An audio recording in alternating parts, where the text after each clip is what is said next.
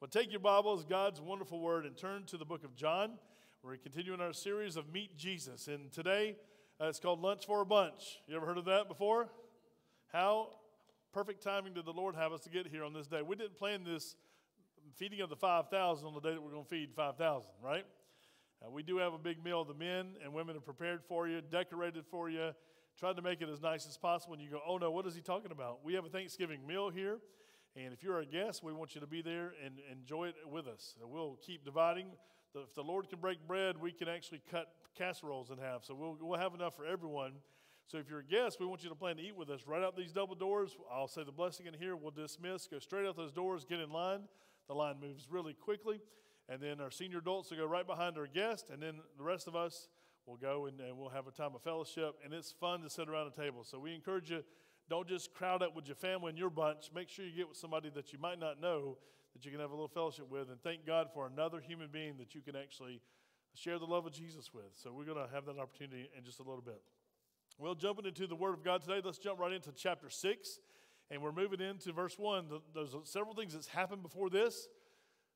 The disciples, Jesus has commissioned his disciples. If you go back and read Matthew and some of the other Gospels, he's commissioned them to go out two by two, right? He's going to send them out to the nations of Israel. Go out and teach and do whatever God's called you to do. If someone receives you, then you bless that house and you stay with them, eat with them. If they won't receive you, what do? You knock off the dust of your feet and you keep on moving. That was what many Jews would do when they would enter Gentile territory. And when they left, they'd knock the Gentile dirt off their shoes or sandals so they wouldn't have to carry it into Jewish territory. There was a lot of public relation issues back in the day between people of different ethnicities. Is that still happening today? It sounds like we're preaching today's newspaper, doesn't it?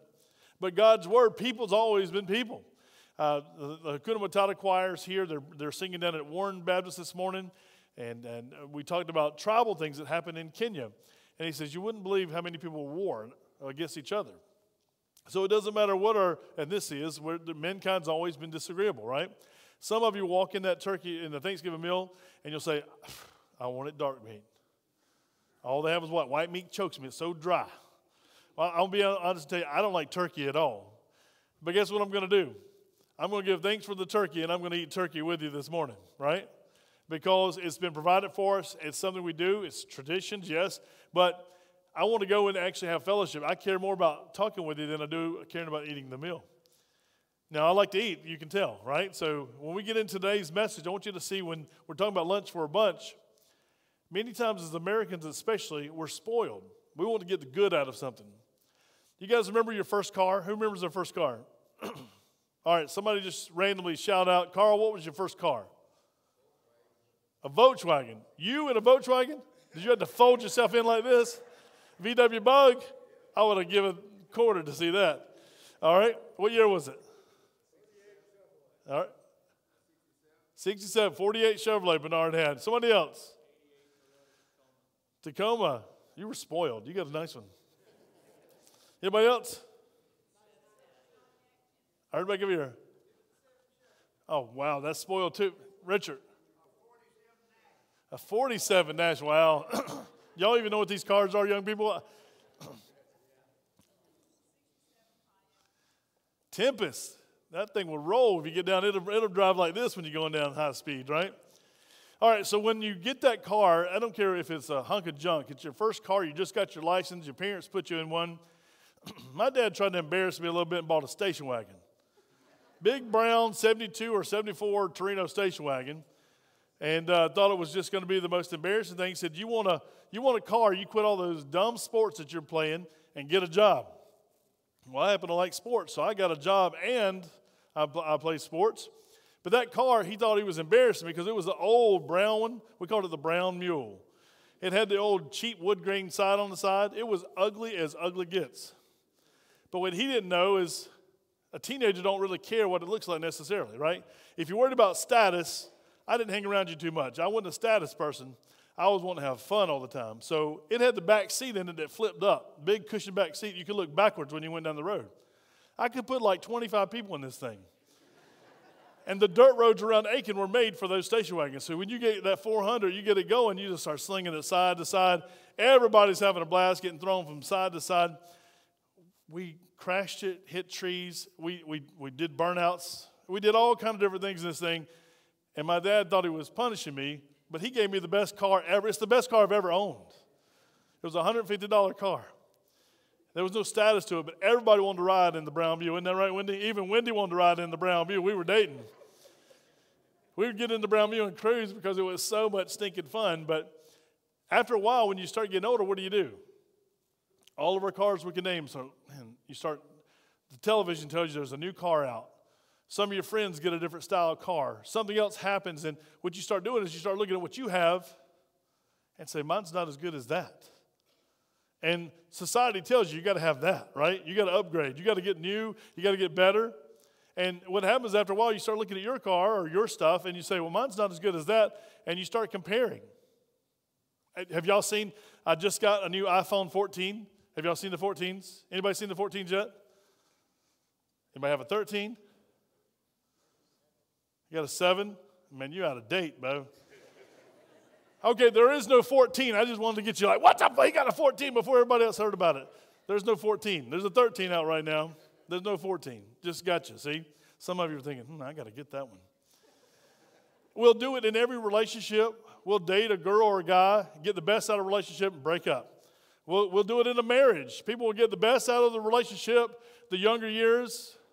I told a story of when I left to go on a med cruise when I was in the Navy. Wendy was this skinny lady, little bump that she was pregnant. I get back and she's fully involved, as they say, with a child. I got back just a week or two before Alex was born. She wasn't the same lady that I left, right? But no one told me, nobody sat me down and said, hey, when a lady gets pregnant, these things happen, right? Now, I'm still thankful and I love her. She was still a hottie to me and attracted to her just as much when I got back, but she was different. I get back, baby is born. I walk around with Alex this big, walk around. I was not a very good dad. I carried him like a football. And then when I go to the Caribbean cruise, drug ops, I come back and I got this big bundle of youngin'. Like, whose kid is this? It's your son. I left, he was this big. So when your time has a way of messing with you if you're not careful, and you can say, well, I want it back the way it was. I want to go relive that. And that's what happens to so many people, especially in our society today, because we want the next thing. We want the next best thing because so-and-so has it or he has it, I deserve it. And we've become professional victims in our society, have we not? I want to tell you something today. Listen, no matter what you've been through, no matter what you're going through today, there's a God who loves you and wants to see you succeed. He's God. He's the King of Kings, the Lord of Lords. What does he want in your life?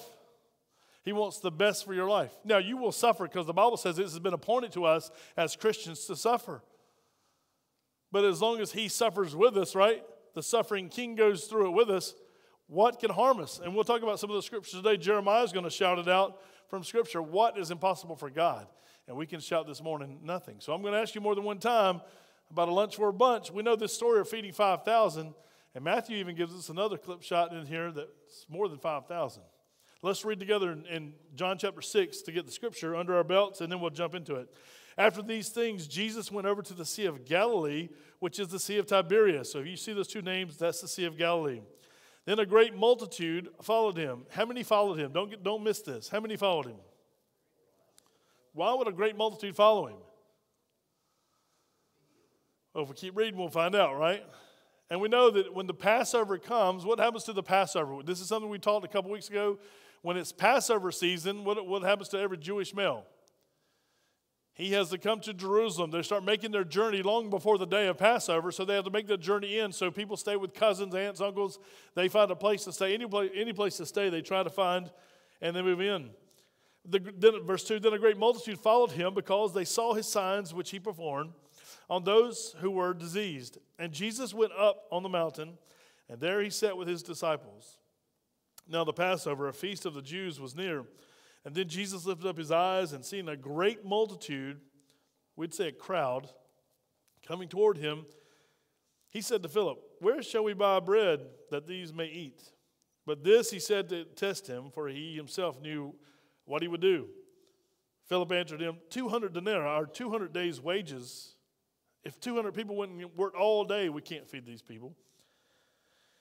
200 denarii worth of bread is not sufficient for them, that every one of them might have a little. And one of his disciples, Andrew, Peter's brother, said to him, there's a lad here, a small boy, who has 5 barley loaves and 2 small fish. But what are they among so many? Then Jesus said, make the people sit down. And now there was much grass in the place. So the men sat down in number of 5,000. And Jesus took the loaves, and when he had given thanks, he distributed them to the disciples, and the disciples to those sitting down, and likewise of the fish, as much as they wanted. So when they were filled, he said to his disciples, gather up the fragments that remain, so that nothing is lost. Therefore they gathered them up and filled 12 baskets with the fragments of the 5 barley loaves, which were left over by those who had eaten.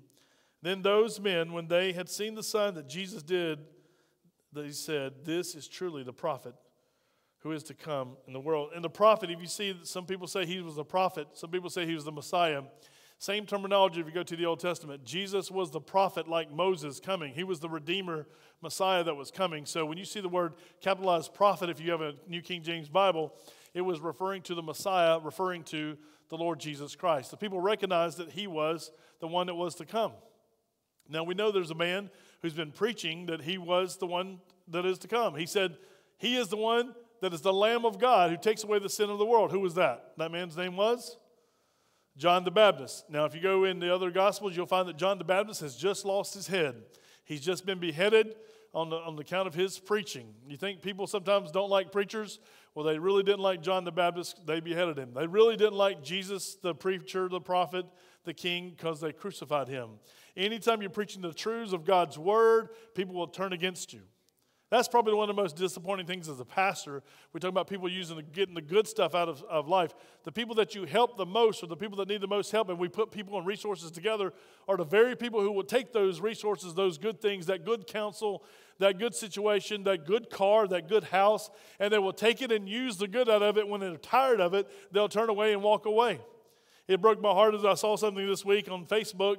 Someone had turned away from what I believe is a very demonic-based organization, and I'll just go ahead and tell you who it is. I believe the Masonic Lodge is very demonic, and you can agree with me or disagree with me. You might be a Mason this morning, and you can that'll fire you up more than anything, but let's have a conversation.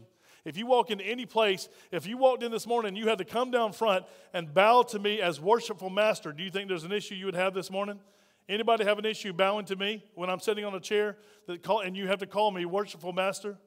That is a religion.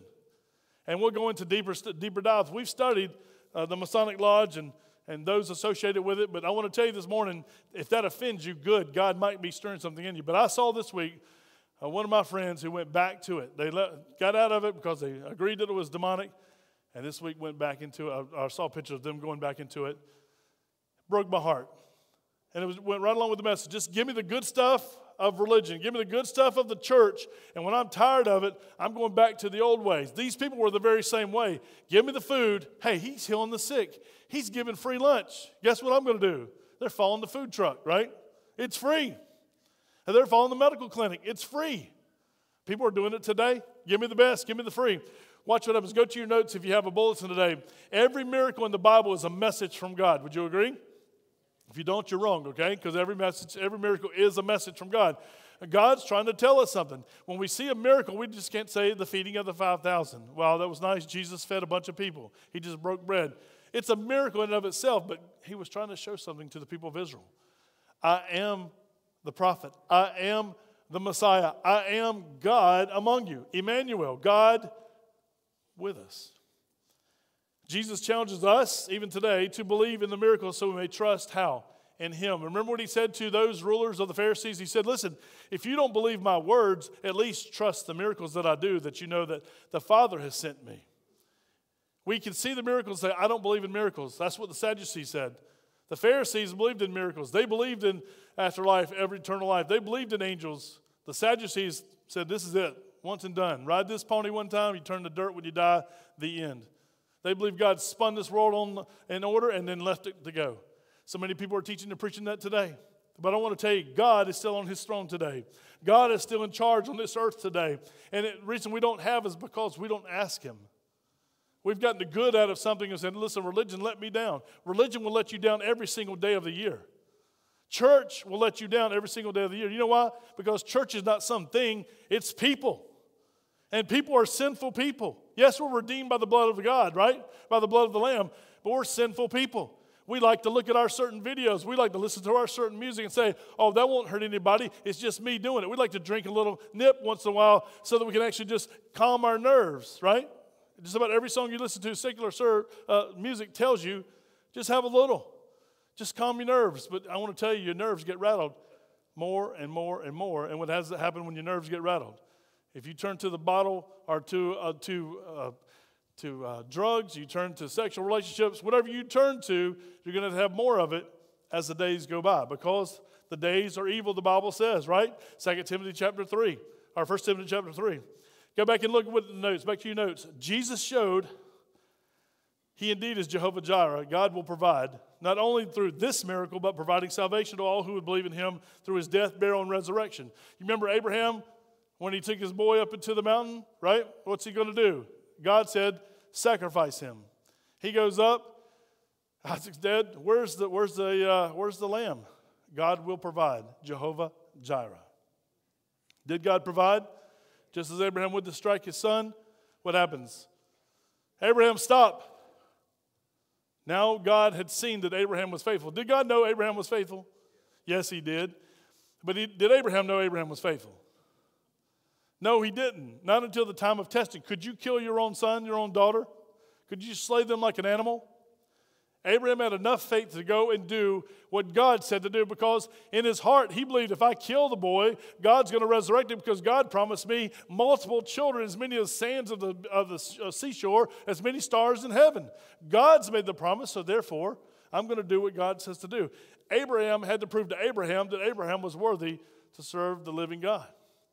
Now, where are you today? God's not asking you to kill your kids, so don't go sacrifice your youngins, because if you do that, it's called murder, right? We call it abortion today. Many people say you have that right to do that, mama, young girls. You don't have that right. That's a life that God made in the womb. That is not your prerogative to take a life. That's called murder. And God's going to hold you accountable for that. And all the many people that are saying, listen, well, our team, my president, my vice president, whomever, whatever team you want to play for, whatever stripe you want to call, listen, if you abort a baby, it's murder. And when you endorse a person who endorses that, you endorse murder. You say, well, I don't have many good choices. Then run for office yourself. Then put yourself in that place. Then find a group of people who will find someone and say, this person will represent us. Look what happens here. I want you to see this. This is pretty exciting stuff. The large crowd there on your notes followed Jesus because they had seen the signs, attesting miracles, which he continually performed on those who were sick. If you go look at the other Gospels, it says he continually does miracles. He continues to teach the people. He's not doing just this one thing, because we read an isolated situation here. We'll see, lo and behold, Jesus has fed the 5,000. That's not all he did. Jesus fed the 5,000, but Jesus also taught the 5,000, and Jesus also healed the 5,000. Which is greater, to feed 5,000 from a Lunchable, you'll see that in your notes, or to actually heal 5,000 people, or those that are needed and healed? Which is greater? Answer is neither. Both are miracles.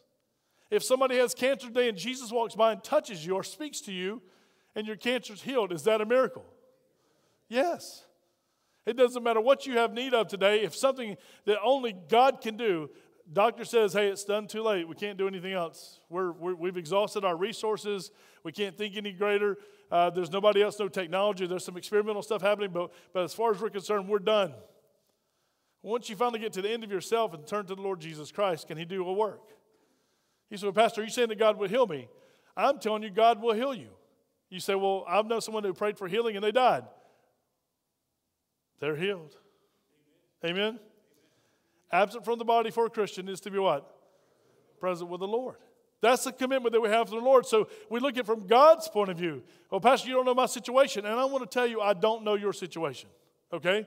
Even if you tell me your story, I won't know your situation. But what I do know is what the Bible says about the God that we serve. Jesus was not only feeding the 5,000 physically, he's touching them spiritually, and he's touching them, listen, emotionally, every point that they could need, they'd come to Jesus with.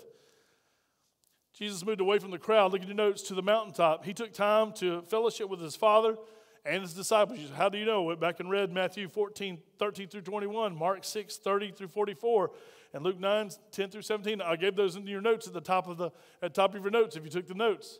Some of you didn't take the notes. So guess what? I'm not giving them to you on the screen anymore. I'm tired of looking at people like this. Praise God from whom all blessings. You don't give two hoots about the blessings of God or praising God. You say, well, don't judge me. The Bible says, judge not, lest you be judged by the same measure by which you judge. And the Bible says, if you see your brother with a speck in his eye and you got a 2x4, get the 2x4 out of your own eye so that you can see to get the speck out of your brother's eye. We have work to do as a church. And listen, we'd rather come and sit, soak, and sour than we had to get up, praise God, and go serve Him. We're fighting like crazy now, people in the nursery.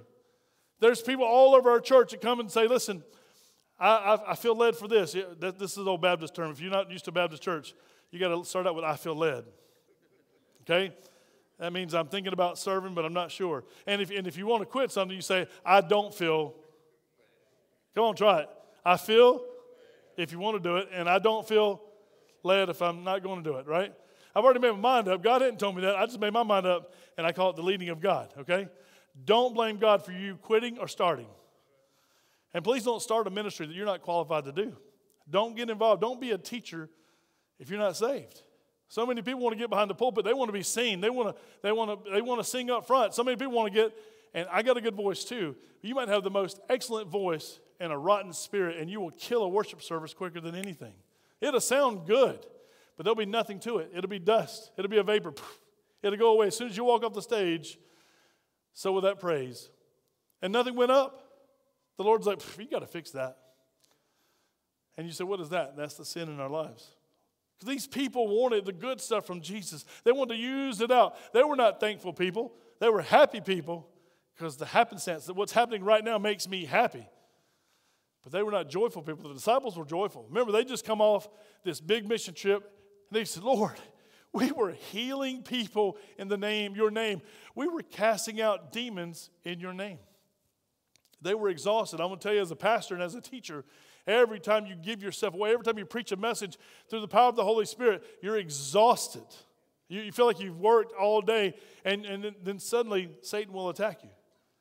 Most preachers will get the biggest dose of depression, our teachers, right after a service.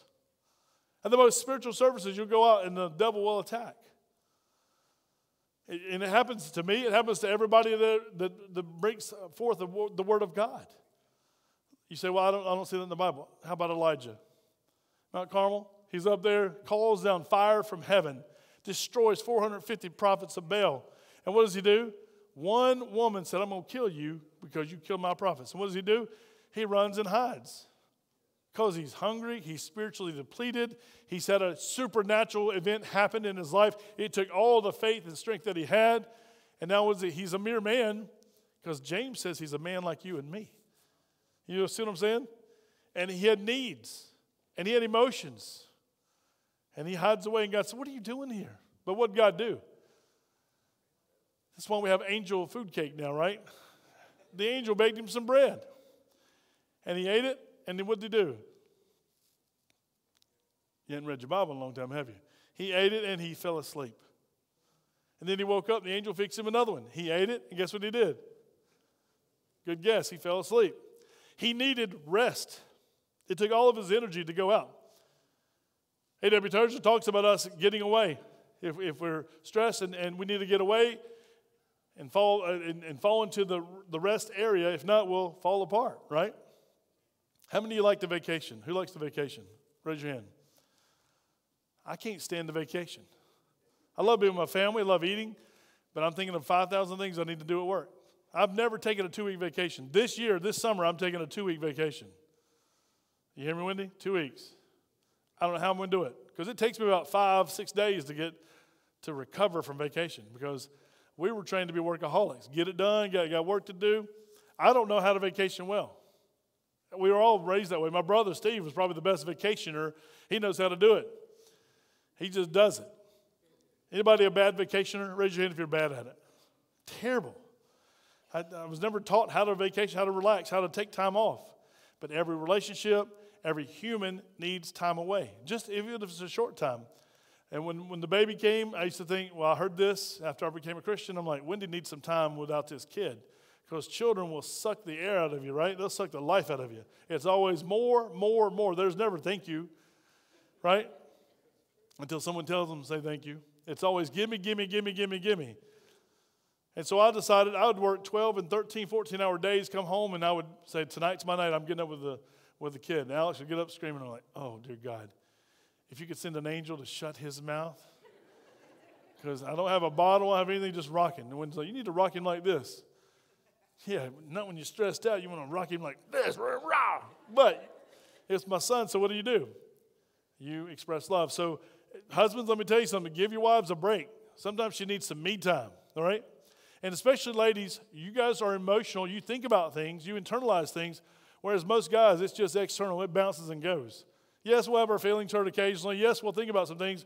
But for the most part, it bounces and goes. And y'all think about something. You remember 1953 when you said, right? Am I telling the truth? You get into a relationship, you'll find God made the woman to internalize. She's mother. Where do the kids go when they need a Band-Aid? Many times they run to their mother. And a quick hug and a fake Band-Aid on a fake boo-boo fixes everything. And so many times, what do we do as dads? I don't know how you were. I'd suck it up, son. Just a little blood, lick it. You ever do that? Who does that so I don't feel like I'm weird this morning? Anybody else tell your kids just to lick their blood? Anybody else? Thank you, Adrian. All right. That's not good company. I don't know what I'm doing there. So Jesus got away to the mountaintop with his disciples. He got away with his Father. And you'll see later next week, he's going to send them off in the boat. And all these miracles are going to start happening. Remember, John the Baptist has now been decapitated. He's dead. And so Jesus' ministry, if you will, goes into overdrive. Now you'll see the Passover was so near, so the crowds began to swell. Jesus looked up and saw that a large crowd was coming toward him, and he tested Philip. Now, brothers and sisters, you might be going through a time of testing, but he tested Philip and said to him, where will we buy bread for these people to eat? What's he doing while he's testing Philip? Because they're saying, if you go to Matthew, you go to Mark, it says Jesus took them away to a deserted place. Now, what sea are they on? If you go back to verse 1, you'll know where they are. Where are they? The Sea of Galilee or the Sea of Tiberias. So it's a small lake, really. It's not a sea. You can see around the other side. So when they got in the boat to go to the other side, the crowd saw him. So they just took Route 11 all the way around the lake and got to the same place where Jesus was. They met him there. His intention was to get away. You say, well, how do you know that? Go back and read the other Gospels. You'll see what the other Gospels record. The task, here's what the task was. Where do we buy bread for these people to eat? He was testing Philip. Now, Philip's been on mission. He's seen demons cast out. He's seen the woman at the well. He heard that conversation we just went through. He heard so many different things from Jesus. He saw miracles happen. He knows that Jesus is the Son of God. He's even heard what Peter's proclamation is. Philip's there. But Philip, we always call, we look at Thomas and what do we call Thomas? He has a nickname in the church today and he shouldn't have it. Doubting Thomas. I say it's doubting Philip. Because what does Philip say? Lord, how are we going to feed all these people? If 200 people gave us their lunch money, their full day's work, we still can't feed this many people. And that's why I think most commentators think what Matthew says. Go back and look what Matthew says. Matthew chapter, because you need to know this, Matthew chapter 14. Because all four gospel writers tell this story. I think that's the only story we have in common except for the death, burial, and resurrection of Jesus. This is that important to all the men who are inspired by the Holy Spirit. Matthew chapter 14, verse 13. Matthew 14, 13. When you there, say amen. Let me just read it again. When Jesus heard it, he departed from there by boat to a deserted place by himself. But when the multitudes heard it, they followed him on foot from the cities. And when Jesus went out and he saw a great multitude, and he was moved with compassion for them, and he healed their sick. So here's the question. Why did Jesus heal their sick? Come on, why did he heal them? Because we talked about every time we preach, even if we're preaching, thou shalt not, thou shalt not, thou shalt not. Everything about the nature of God is what? Love. He's the God of love. He is love. And everything that he does is out of compassion. When he's testing Philip, what is he testing with? Out of love for Philip. He wants to show Philip something. So why is he healing the people? Because he has compassion on them. He knows some of these very people will be shouting, crucify him, and just in the few time he has left with them. And when Jesus saw the multitude, he had compassion on them, he healed them. When it was evening, his disciples came to him saying, this is a deserted place. Why is it a deserted place? Because the Lord told them to come to a deserted place. Does it sound like the Lord set this whole thing up? Wait a minute. He's taking his disciples to a place, to a no man's land, where everybody can see around the lake. He knows the crowd's coming because he's God. Did God orchestrate this deserted place? Even when he created the heavens and the earth, did he know this deserted place would be there on the lake? Wait a minute. We got a God now who has a God who plans and prepares. Amen? Did he know that the disciples would be there in the boat? Did he know the crowds would come? With all their infirm people, did he know? We have a God who knows. And he knew there was no other choice for them. What was the other choice they had? What was the choice of the crowds? If it gets lunchtime, we preach through, get it close to 12, what happens to people? I'm getting hungry. We're going to step out. We're going to just step out real quick and get something to eat. Right? Because our stomachs override our spirit sometimes. God had a plan for these people. There was nowhere to go. And what was he saying? I'm trying to show you I am the prophet. I am the Messiah. I am here to redeem Israel. I've come to redeem Israel. It's a redemption story. He brings them away to this deserted place. They say, Lord, we're in this deserted place. They state the obvious. And when it happens, when it was evening, his disciples said, this is a deserted place. The hour is already late. Send the multitudes away that they may go into the villages and buy themselves food. But Jesus said to them, they do not need to go away. You give them something to eat. And they said to him, we have here only 5 loaves and 2 fish. We have, if you will, a Lunchable. He said, bring them to me. Then he commanded the multitude to sit down. And if you read the other accounts of Mark and Luke, he tells them to sit down in order. Because you know what? God's a God of order. He commanded the multitudes to sit down on the grass. He took the 5 loaves and the 2 fish, and he looked up to heaven, and he blessed and broke it and gave the loaves to the disciples, and the disciples gave to the multitudes. So they all ate and were filled, and they took up 12 baskets full of the fragments that remained. Verse 21 is very important for us. That's why we read this passage. Now those who had eaten were about 5,000 men, besides women and children. When Jesus told his disciples, and then when he even gave a commandment back in the Genesis, when a man gets married, he should leave his father and mother and cleave to his wife. Leave and cleave. What happens is too many men are running home to daddy or mama saying, Mama, she said she hurt my feelings. And girls are doing the same, ladies are doing the same thing. Mama, what do you think I should do? Don't ask your mama. Get a godly advice from somebody else at church. Get into a counseling situation with godly advice because your mama's always going to take your side. Amen? He said, no, my mom, she loves my wife or my husband better than me. That might be true, but listen, that's where the saying comes, blood is thicker than, and your married spouse is the water. Understand? Mama's always going to take your spot 98% of the time, unless you are an awful person. And even then, she'll find a reason why you're awful and say, but compared to the devil, he's a saint. Right? Be careful that we follow the progress of what the Lord does for his disciples. Leave your father and mother in the beginning. You are to procreate, have children. And so the Jews believed that. So did they have just one child?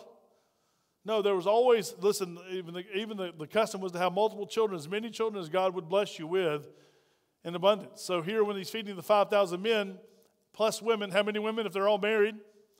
5,000 plus 5,000 is 10,000. If they had one child apiece, which was not likely, that's 15,000. If they had 4 children apiece, somebody want to do that quick math? Mike?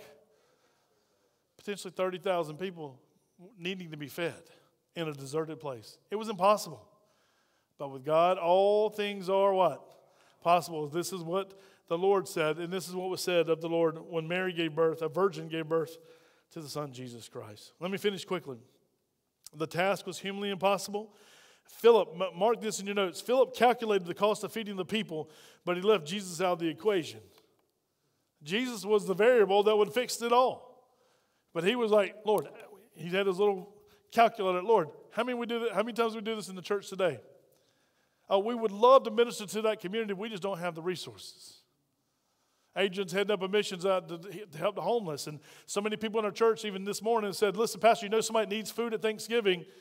Let us know. We'll help them. Just make a note of that. Because our church wants to serve the community, we want to serve in Jesus' name. But we can't serve ghosts. He said, well, I don't know anybody needs help. That means you're not out in the community.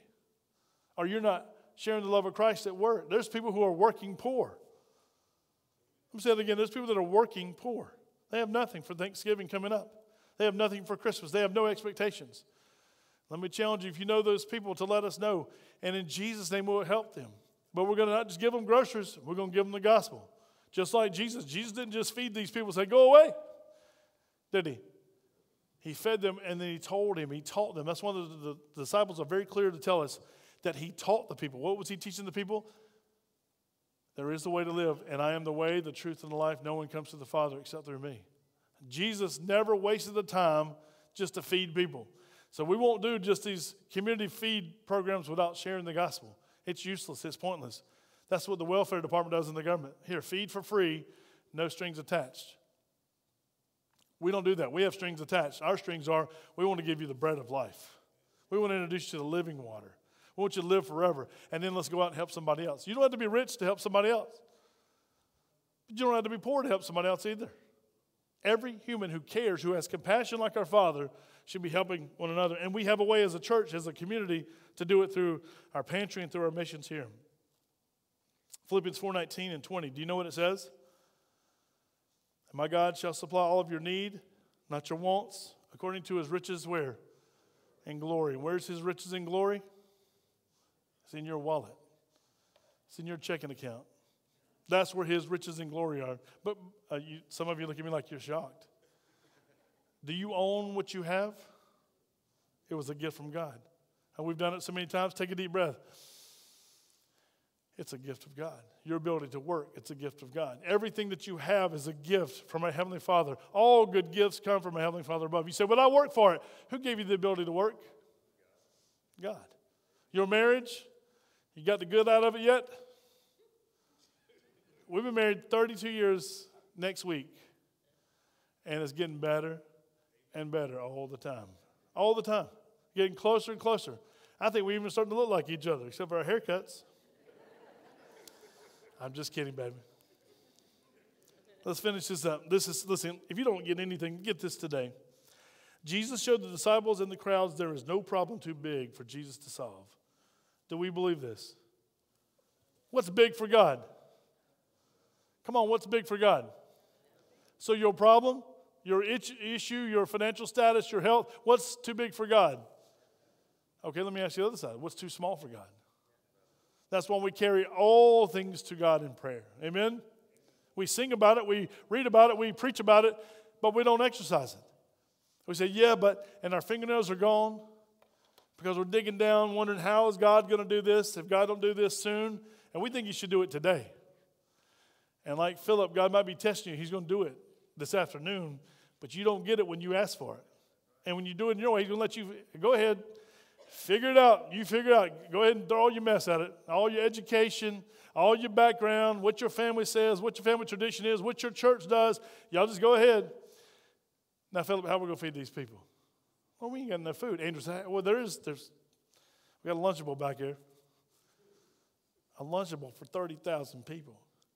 Does that change your mind about looking at the fish? This boy, it was his lunch. What do you do when you ask a kid for their lunch? I do it all the time here at school. Let me have some of that lunch. And they're like, pfft. Right? This is what the Lord's asking of you and me. What are you doing with your resources? Pfft. Lord, I got a $700 a month car payment. I can't give to the church. I got a mortgage. I can't give to the church. I can't give to any work of the Lord. I don't have anything to spare. It might be time for you to sell that expensive car. It might be time for you to downsize your house. God loves a cheerful giver, but listen, he loves a cheerful giver. And many people in this society are not givers whatsoever. Not of time, not of talent, not of resources, because it's mine. Not God the Father, God the Son, God the Holy Spirit. It's me, myself, and I. That's the Trinity in so many people's lives in America. What pleases me, what serves me, me first, and then if I got some left over, I'll help out. Let me throw a bone out there for him. God said, I will be first. He will not be second. He will never be second.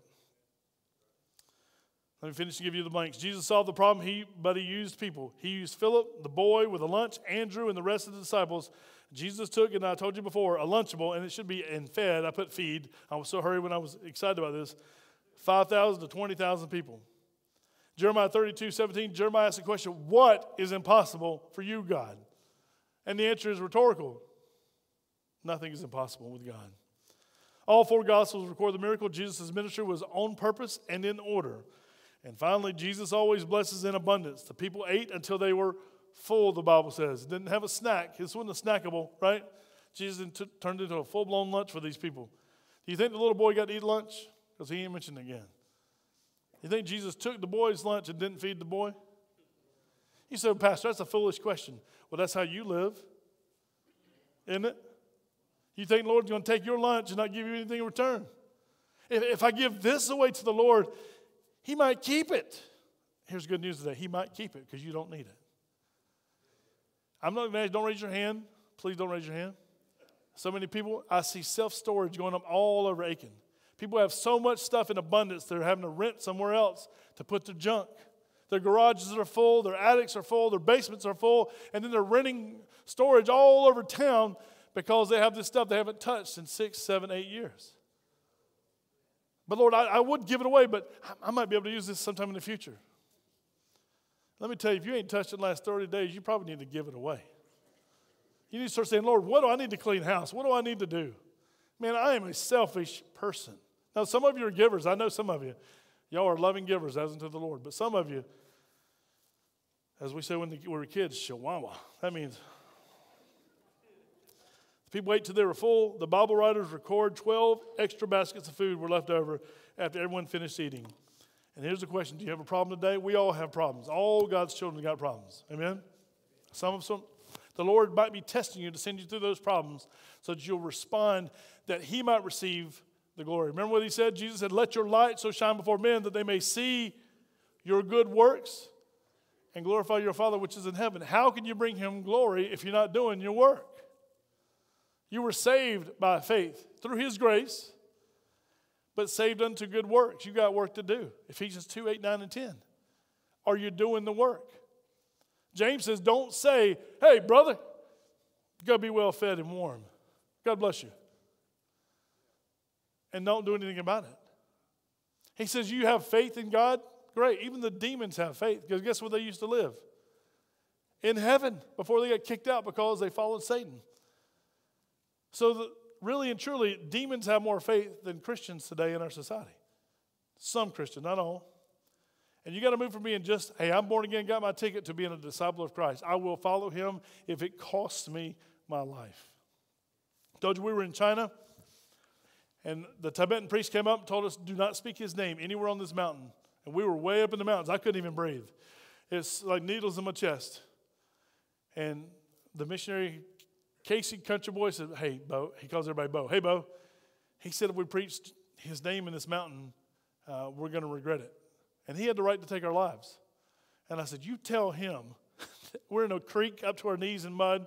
We're making biofilter systems for fresh water for the people down the bottom of the mountain. And I said, you tell him I traveled halfway around the world to come tell his people about Jesus Christ. I came here to live for Christ, and I came here to die for Christ. So if he takes my life, he's going to know he's taking my life in Jesus' name. He said, man, we're going to get us killed. I said, tell him what I said, exactly what I said. And so Casey, big, tall, 6'3" guy, says, he's speaking some language I don't understand, and I'm praying, Lord, Holy Spirit, move. I don't know what you're going to do, but I might be seeing you in just a few minutes personally, right? But if not, do some change in this man's life. And the Tibetan priest had all these robes on, and he goes, huh, and he says something really fast. He points to us. I thought it was going to be execution on our platform that we were building out of brick. We'd already laid a foundation in the creek. We had to divert the creek. It was a mess, muddy everywhere. And I said, what did he say, Casey? And he said, you are terrible masons. I said, you tell him this is for his people. If he can do better, and they were very good masons, you can do better. You get down here and do it yourself. This is for your people. And I'm pointing like this, and he says, you're going to get us killed. I said, tell him. So he tells him, and the man goes, phew. He takes this huge robe off. I mean, beautiful robe, hangs it up in a tree. He rolls his little girl stockings that he had on up, and he rolled them all up to his hip. He got down and he knocked all of our brick down, and he started laying brick one at a time. I said, now, Casey, tell him about Jesus. Tell him from creation, fall of man, all the way through the resurrection. Don't leave out anything. Get busy. And I'm praying like crazy. So I'm sitting there, both these. I'm praying. We're on top of the mountains, y'all. We're in the Himalayan mountains. I can't breathe. I'm like, Lord, please come, Lord Jesus, come. I wish he'd have killed us because I can't breathe. And we're laying brick, and I'm breathing like this. Lord, save this joker's soul, right? Save his heart and soul. He invited us, the priest washed off in the creek. We finished the biofilters. We finished the fresh water. They got fresh water above the mountain. He invites us to his house, and the people of the area didn't speak, obviously, English, and they thought he was going to kill us because no one gets invited to his house. And he gave all of us different names that were there with him. Some strong Chinese names for their culture. My son, Alex, who was redheaded with red beard, he was building greenhouses on the other mountain, and he called him the Son of the Blessed One. And they said, he gave him a high title. That's just under his title.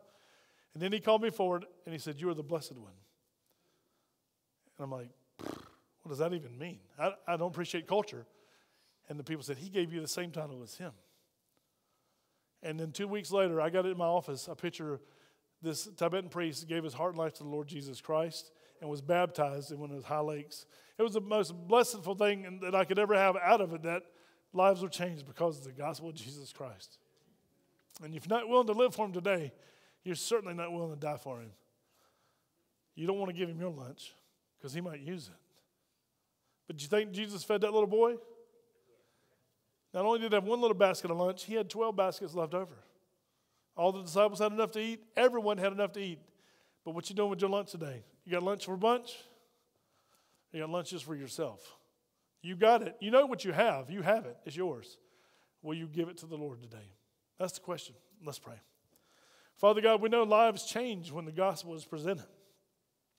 And Father, we know that you were trying to show these people through food and through healing that you are the Messiah, that you are God on earth, God with us, Emmanuel. Father, we know it, we preach it, we teach it through Christmas, through Easter.